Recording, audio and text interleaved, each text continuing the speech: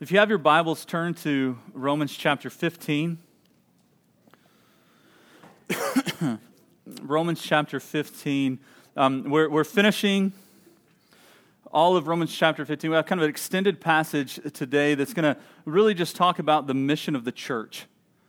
And as we're looking at the mission of the church, I wanted to just say something off the front. I've been hesitating to post something or whatever, but I think that before we talk about the mission of the church, we need to be clear that as the church moving forward in a culture, we should unequivocally denounce what's happening with the alt-right and stuff that's happening in Charlottesville and all over. Because there's no gospel in saying that some people are worth more, that some people are supreme. And if you look at that and you call yourself a Christian and you're not saddened or discouraged by that, then I suggest you go back and look at the gospel. Because there is not one person, there's not one ethnicity, there's not one race that is any less valuable than everyone else, because we all, as humans, bear the image of God. And if we as Christians don't stand up and denounce that, then we've forgotten the gospel that we claim saved us. And I get that we live in kind of an area where we might not experience that, but by us not experiencing injustice doesn't mean that injustice isn't experienced by other people.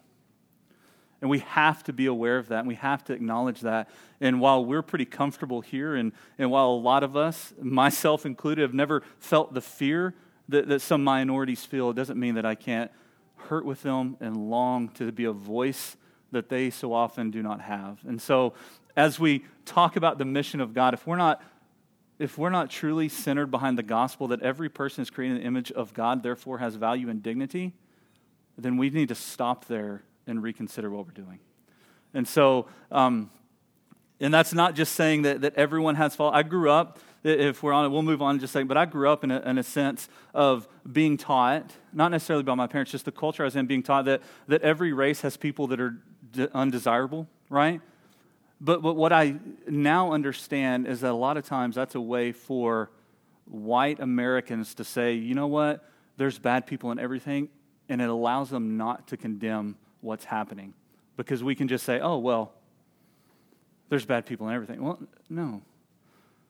We flat out say that racism or anything like that's happening is not gospel. And if you're a Christian and you condone that, then I would say you're not a Christian because you don't understand the gospel. And so if that doesn't shock you or sadden you, then reconsider the gospel that Christ came to save you, not while you were desirable, but while you were a rebellious sinner. And if that doesn't filtrate down into every aspect of your life and permeate your being when you talk about other people who experience injustice, then you need to rethink what you believe. And as a church, we have to stand against that in every aspect of our lives, public, private, within our neighborhoods, in employment, because that's the gospel, that all people are created with value and dignity. Therefore, no one is superior or inferior. They're all either sinners in active rebellion or they're saved by Christ through grace alone. And so as we look at the mission, we need to understand that. And then when we're coming into this passage today, we have to ask ourselves, why did Paul write this letter? When we're looking at Romans, why did Paul feel the need to write this letter? And I don't know if you've ever considered it that way, to think that what was his motive? That it was accomplishing something, but what was that? And most people, if you're like me or grew up in there, you think, when you think Romans, you think theology and you think doctrine. Because it does. The middle of Romans is a challenging depth of doctrine and theology that so many people are divided on, but yet it's such a fulfilling and unifying book at the same time.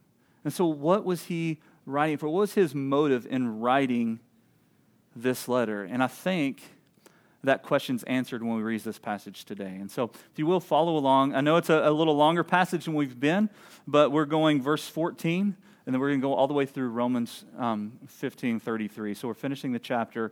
So in Romans chapter 15, verse 14, Paul says, I myself am satisfied about you, my brothers, that you yourselves are full of goodness, filled with all knowledge, and able to instruct one another. But on some points I've written to you very boldly by way of reminder, because the grace of God, the grace given me by God to be a minister of Christ Jesus to the Gentiles in the priestly service of the gospel of God, so that the offering of the Gentiles may be acceptable, sanctified by the Holy Spirit. In Christ Jesus, then, I have reason to be proud of my work for God. For I will not venture to speak of anything except what Christ has accomplished through me to bring the Gentiles to obedience by word and deed, by the power of signs and wonders, by the power of the Spirit of God, so that from Jerusalem all the way around to Illyricum, I have fulfilled the ministry of the gospel of Christ. And thus I make it my ambition to preach the gospel, not where Christ has already been named, lest I build on someone else's foundation.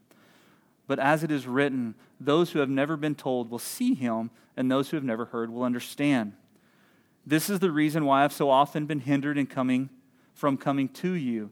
But now, since I no longer have any room for work in these regions, and since I've longed for many years to come to you, I hope to see you in passing as I go to Spain, and to be helped on my journey there by you once I've enjoyed your company for a while. At present, however, I'm going to Jerusalem, bringing aid to the saints from Macedonia and Achaia, have been pleased to make some contribution for the poor among the saints in Jerusalem. For they were pleased to do it, and indeed they owe it to them, for if the Gentiles have come to share in their spiritual blessings, they ought also to be of service to them in material blessings.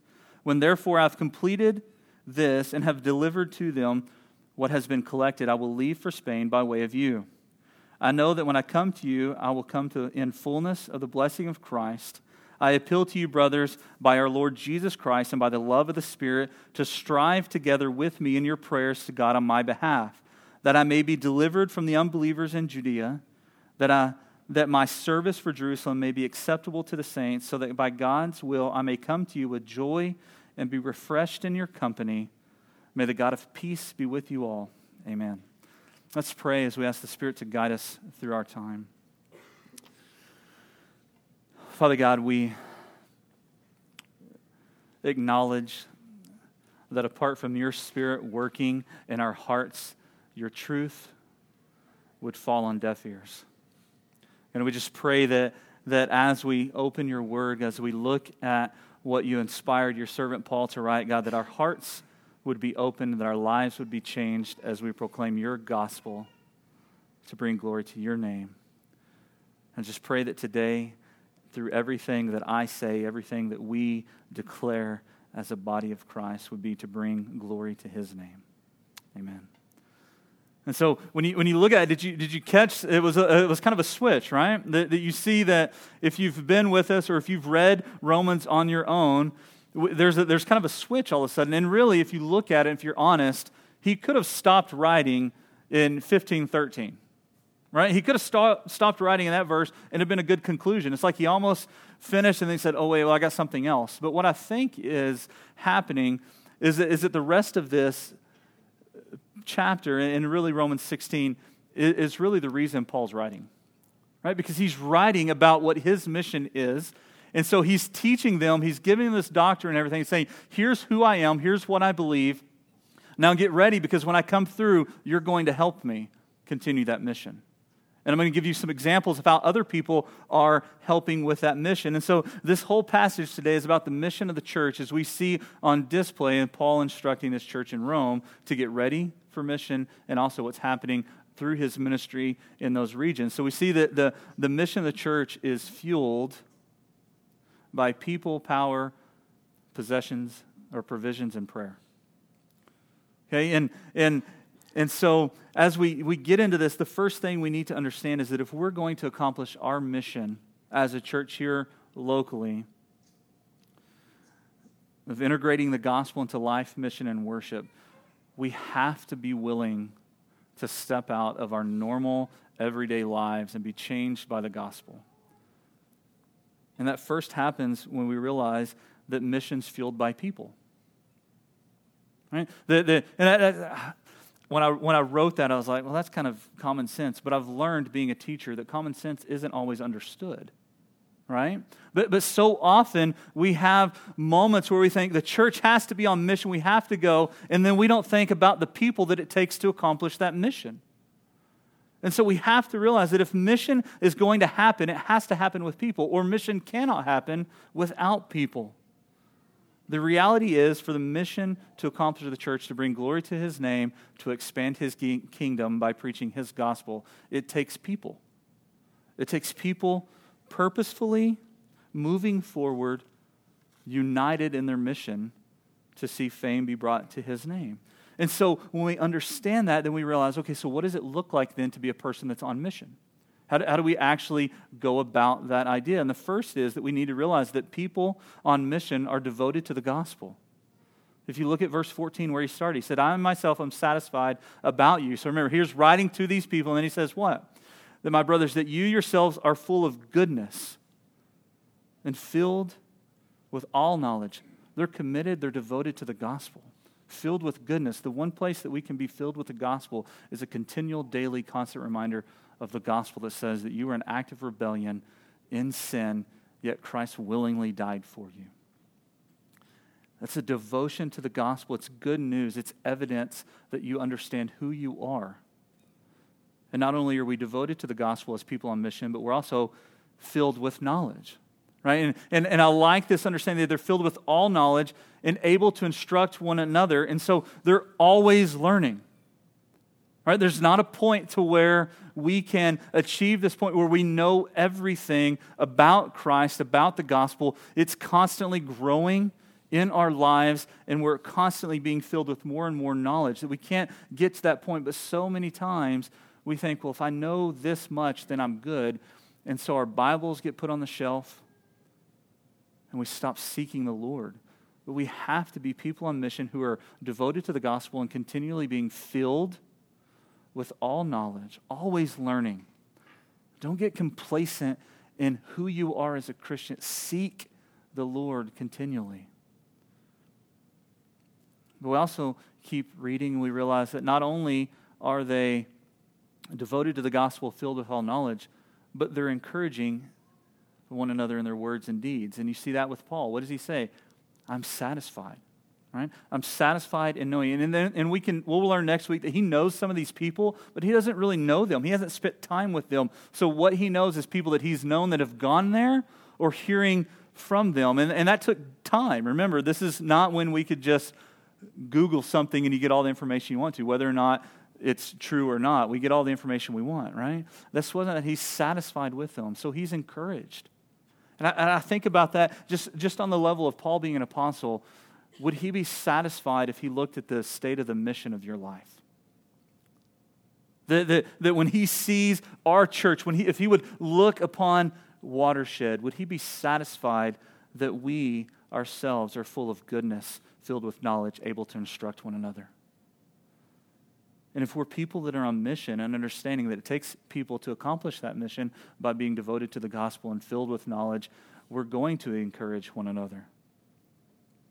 Because living a life devoted to gospel ministry is encouraging to other people. That's one of my favorite things about us being part of the Acts 29 network, is because I can have conversations with people who are planting churches worldwide.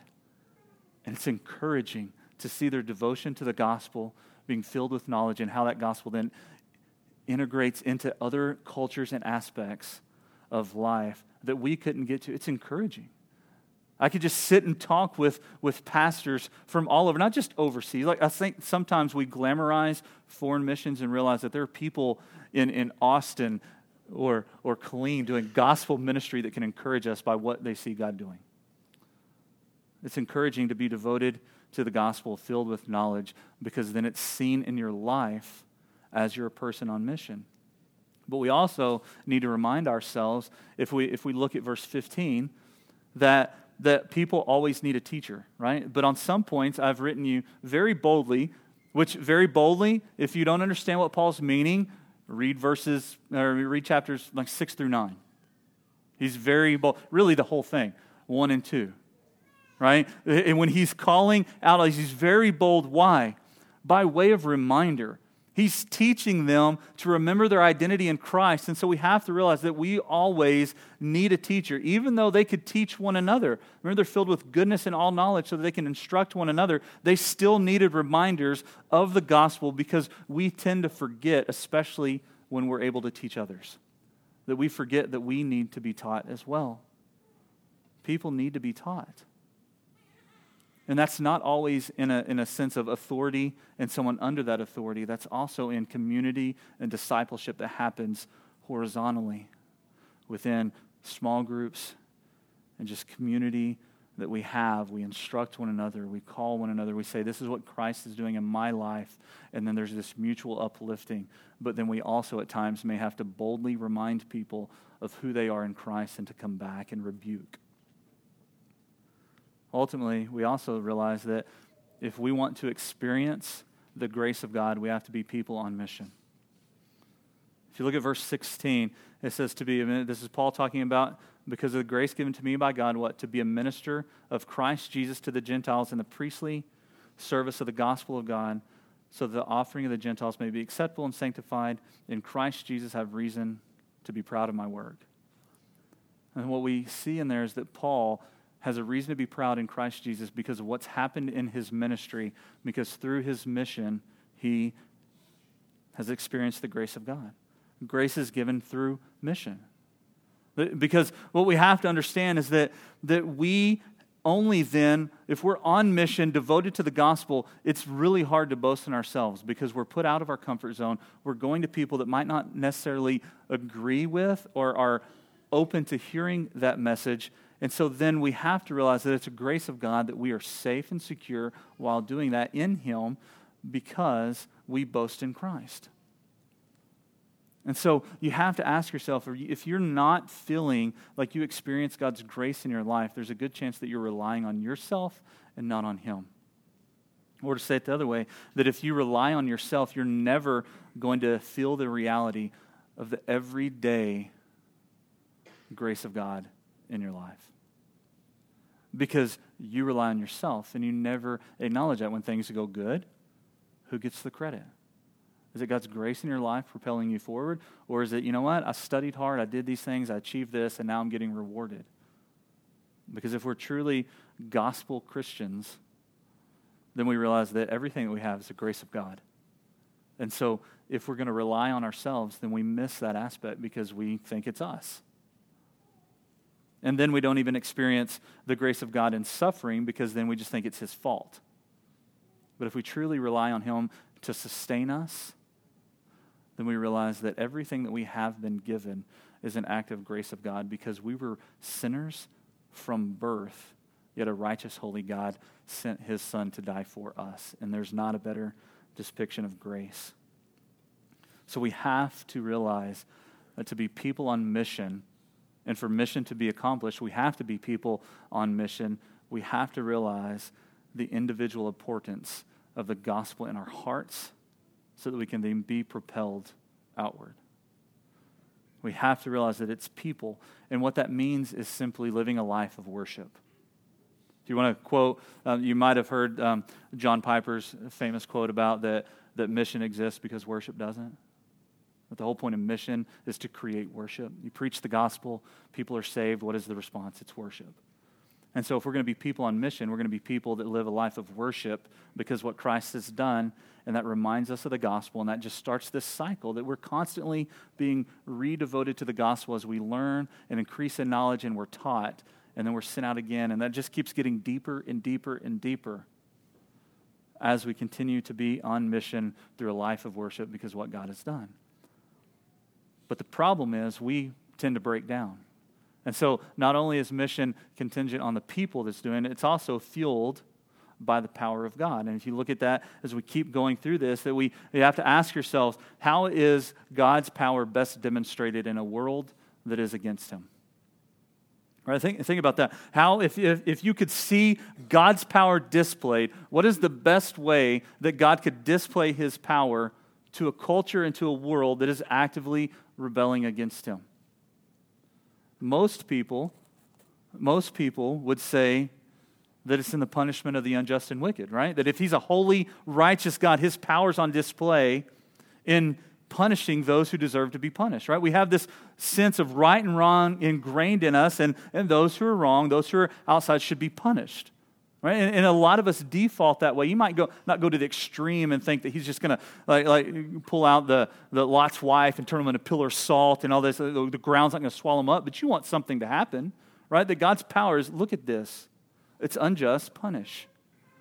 But in reality, I want to realize that if we think that God's power is best displayed on wicked and unjust people, it's actually a message that's contrary to the gospel. Because if we think about it, his power is better displayed by saving those who don't deserve it. Right? That he could easily, justly punish people, and powerful, yes, but how much more powerful, or how much more power is on display when God saves those who don't deserve it? Because we don't understand that. And what we have to realize is that's exactly what Paul is saying. That Paul is saying that the power of God is at work in mission, fueling mission, because we see God's saving actions when people don't deserve it. Look down of verse 18. It says, "For I will not venture to speak of anything except what Christ has accomplished through me to bring the Gentiles to obedience." Okay, and so then we have to remind ourselves, who's Paul speaking to? He's speaking to the church of Rome. That's a collection of Jewish and Gentile Christians. And the Gentiles, they're what? Those were the people that were outside of God's promise, right? That God didn't promise. They weren't Israelites. And so for Paul to say that Christ has brought the Gentiles into obedience, he saved them, he's speaking to these Jewish Christians saying, look at what's happened, that God's power is on display by saving those who were outside that you would have considered outside, not worthy of God, yet he has brought them to obedience. And so God's power is always seen as it's felt. Right? It's seen in the word of the people whom he changes. Why? Because how does the Gentiles' obedience, how is it displayed? It's by word and deed. Right? And so God's power is seen through the word. So when we encounter or experience God's power, it changes the way we speak. And that's not saying that some words are bad and some words aren't. It changes the fluency in which we speak about. That what is at the tip of our heart, that our tongue is speaking, changes when we experience God's power because we're reminded by the gospel that he has saved us and he is powerful to do so. But it's also seen in our deeds. So not only when we experience power is our words change, but when we experience God's power, our lives are changed. All right, that's what Paul said, that in Christ, the old is gone, the new has come. That when we experience God's power, it changes our life. And then what happens is you see people who are truly transformed by the gospel start to rearrange or redistribute their time, their energy, their resources, their spending, and all of a sudden your whole life changes as you start to realize who God is because you've experienced his power. And so you might question what you're buying. Like, do I need this or can I help someone else? And it just changes. It's crazy to change. And we have people in here that I've had conversations with that have had extra money, that have had changes in their lives. And so they're looking to use their resources for other people. And that doesn't happen apart from God's power transforming their life. Because we want ours, right? Money, you want that. Especially now if you actually get cash. Like, I get excited when I get cash because you never see money anymore, right? It's on a screen, it's numbers. But when you get cash, you're like, man, I got a $50 bill. What can I use this on? Right? Where can I go with this? You know, like I'm going to Walmart. You can get some stuff, right? Every time you go to Walmart, we did it yesterday. We had to go get one thing, and we ended up with a basket full of stuff. Right? You just can't get out of there. But that's what we see. But in God's transforming power, we start to see our resources for other people. And we're transformed not because of our desires to just do it, because God's power changes us as we experience it. And it's also then seen in signs and wonders. Look at verse 19. It says, by the power of signs and wonders, by the power of the Spirit of God.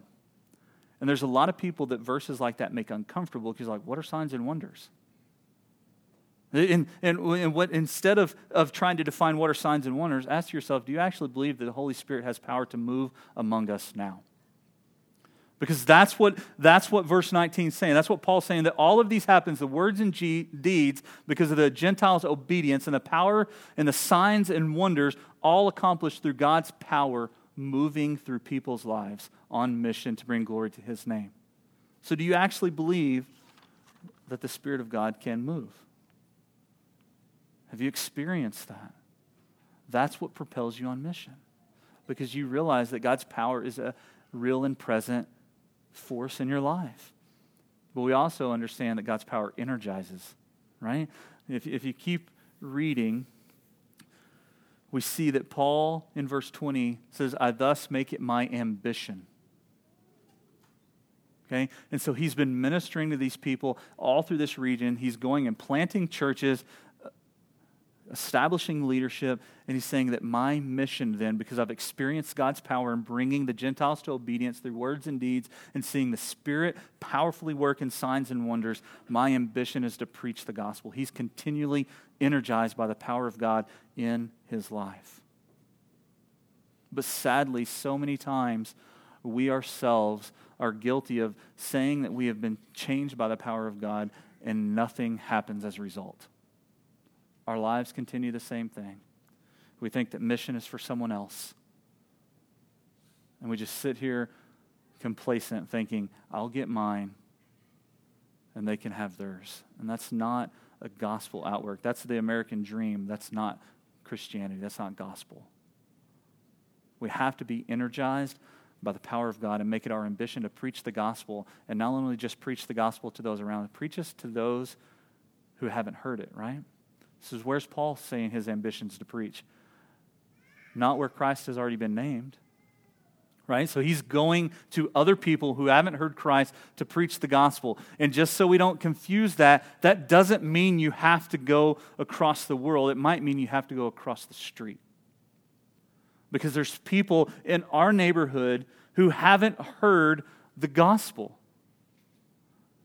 And if they haven't heard the gospel, they probably have a bad picture of Christianity because we've made it a cultural thing, not a devoted on Christ's power in saving us.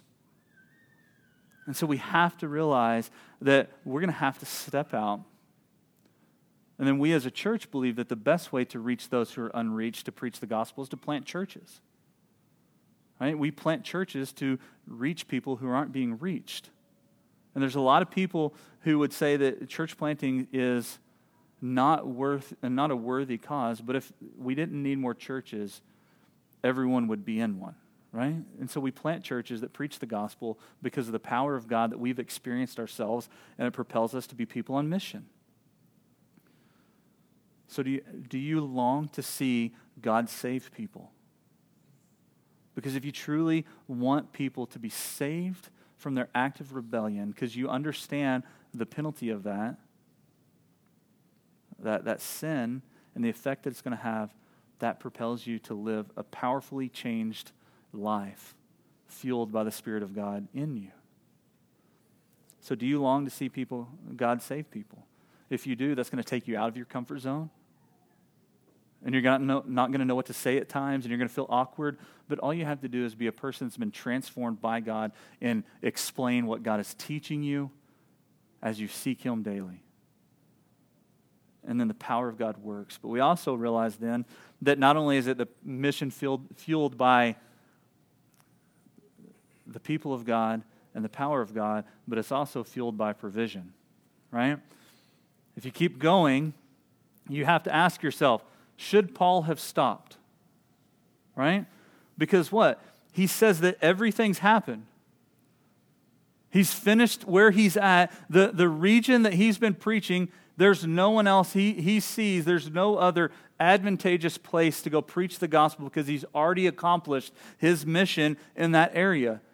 And so many times we think the same thing and think, well, maybe he should have just quit. He's accomplished it. Great job. Now just retire and live a peaceful life, right? But that's not what he does, right? He's fueled, he's energized by the power of God. He has to see it preached other places. And so we have to then realize that this is kind of the ulterior motive is how I've seen it called in Paul's letter, right? He's getting them ready to provide for him. Right? Did you notice that in verses 22 and on? Right? This is the reason I've so often been hindered from coming to you. Why? Because I have no longer any room to work. I can't do anything since I've longed for many years to come. I hope to see you in passing as I go to Spain and to be helped on my journey there by you. Right? So he's saying, wait a second, the mission of God goes out by his people, by me, going to unreached people groups. And by the way, when I come through, I'm going to hang out with you for a while, and then you're going to send me with money. That's what he's saying. He's like, get ready because you're sending me to Spain. Like, as much as I want to go to Rome, I want to go to Spain. I want to preach the gospel to those who haven't heard, and you're going to help me. And we think, what? And so we have to realize that first, the provision is for God's people. Right? We provide for God's people. That's what Paul's saying. Provide for me. I'm going to come through. And you also got to remember that Paul worked. Paul worked. He just didn't come and say, give me all your money so I can go out. Paul worked. And he worked hard so that he could preach. But Paul is asking for provision for himself to go to Spain. He's saying the mission of God can't continue unless you provide for me as I'm here with you and then move further on. But we also have to realize that Paul gives us a glimpse that the provision is not only for people, but it's for churches. Right? It's for churches. Look in verses 25 and 26. At present, so here's what I'm doing now. However, I'm going to Jerusalem, bringing aid to the saints, for Macedonia and Achaia have been pleased to make contribution for the poor among the saints in Jerusalem. And so there's a picture of churches providing for churches. Right? He's taking money that's been raised by a church for a church. Because if you read in Acts, the money just wasn't given to the poor. It was distributed through the church as everyone had need.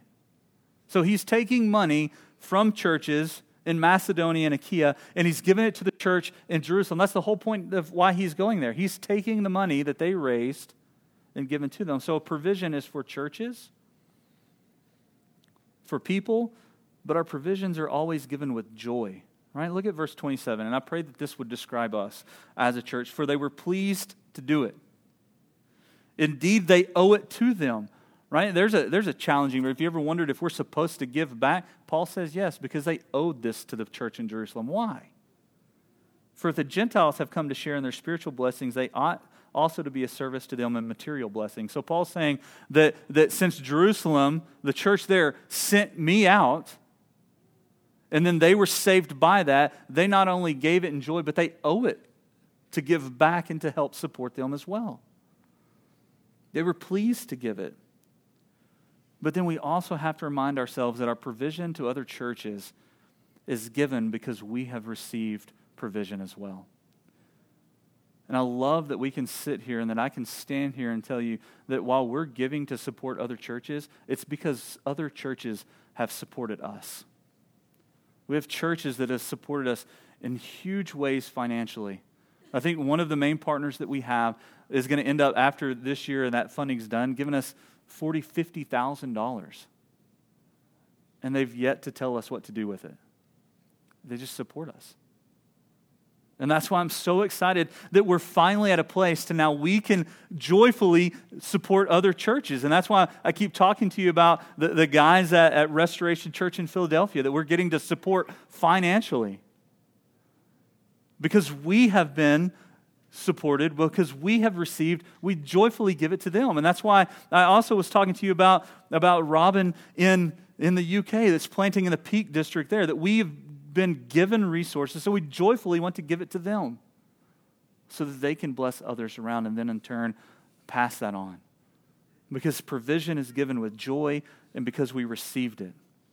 If we have benefited from the provision of other churches, we too should then bless others by the provision from us. But that also means you have to send people at the same time, because we can get in a habit of just sending money and not building relationships. And so Paul's saying, you're going to support me. I'm going to come here, but what? But I'll be with you for a while. He's going to be there. He's going to work with them. He's going to labor with them. And then eventually, when the time was right, he was going to go on. Now, we know that didn't happen through Paul, because we know that his prayer to go to Rome was answered because he was in prison and he was sent there. And so he didn't get to go further. There's some people that might argue that maybe he did, and kind of a house arrest type thing. But just looking, he didn't get to accomplish that. But did the church? Yes. And so we have to send people to work. It reminds me of Christ in Matthew 19 saying what? The harvest is plentiful, but the workers are few. Because so many of us see a harvest, yet we don't see ourselves as the workers. We see ourselves as the bank. We're going to send provision, and that's good. No, we have to send people. And so as we're working with these other churches that we want to support, we're thinking of ways where we can build relationships, where we can send people short-term to them to help minister alongside them. Both to Philadelphia, both to the UK.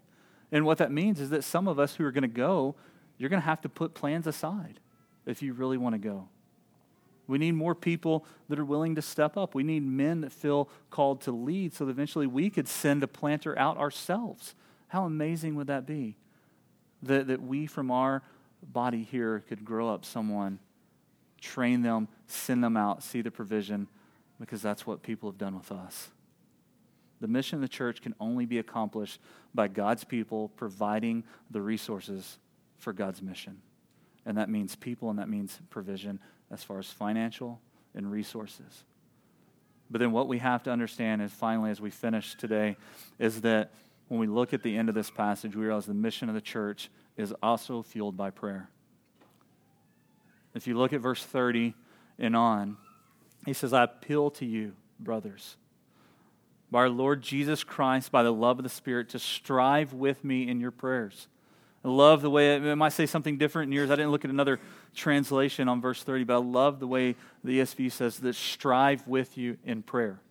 Right? That your prayer is practicing partnerships to accomplish the mission of God. God's people must pray because that fuels the mission as people go and provisions are sent. We strive together. And then Paul was specific. Right? He said what? That I may be delivered from the unbelievers in Jesus. He's praying for protection. And if you read his story, he needed it, right?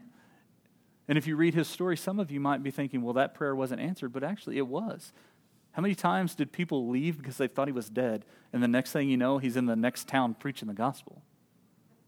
Right? That's deliverance from them. That's what I would consider deliverance, but he's praying specifically. And so we should ask those, and we're going to. And a lot of this is to let you know that eventually through our website and some other stuff, we're going to have the churches that we partner, the pastors there.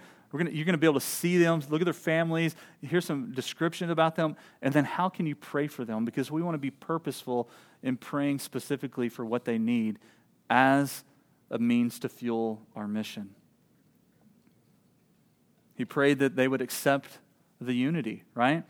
That my service for Jerusalem may be acceptable to the saints.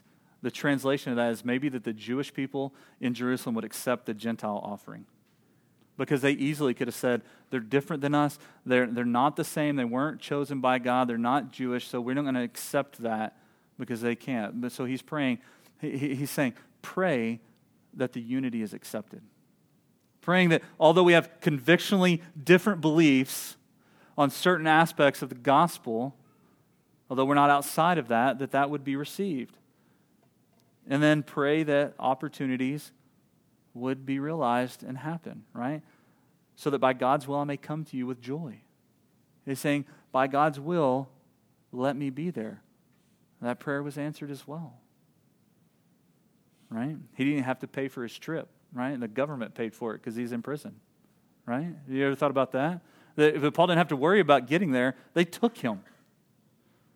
Right? And so we have to realize that our people should pray for those going on mission, but our prayer should always be the beginning of our support, not the end of our support. Right? That our prayers fuel the mission as we then provide resources and people through the power of God to accomplish the mission, which is to bring glory to his name. And so as we look at our lives here, individually and corporately as a body, we have to realize that we must be people through the power of God that provide and pray that our mission to see the gospel integrated into life through mission and with worship is accomplished in every relationship that we have individually and corporately, so that glory would be given to God and that his kingdom would be expanded because of the gospel that salvation is possible not by our effort, but because Christ came, died, and rose again on our behalf when we were still in active rebellion. And when we do that, we find ourselves pushed forward by God's power through his gospel, then everything will feel complete and satisfied. We won't be longing anything because we'll be able to say, look what God has done, and then ask ourselves, where is he going now so that we can partner with him? Let's pray. Father God, I thank you that when we are weak, you're strong. God, I thank you that when so often we find ourselves talking about mission, God, I just pray that through your Spirit you would prompt us to not talk about mission, but to go out on mission. God, to be a beacon of light in a world that's shrouded in darkness. God, that your people would be fueled by your power to provide for the mission and to prayerfully support those who are working to expand your kingdom in areas and avenues and cities and countries that we could not reach ourselves. And it's in Jesus' name we pray. Amen.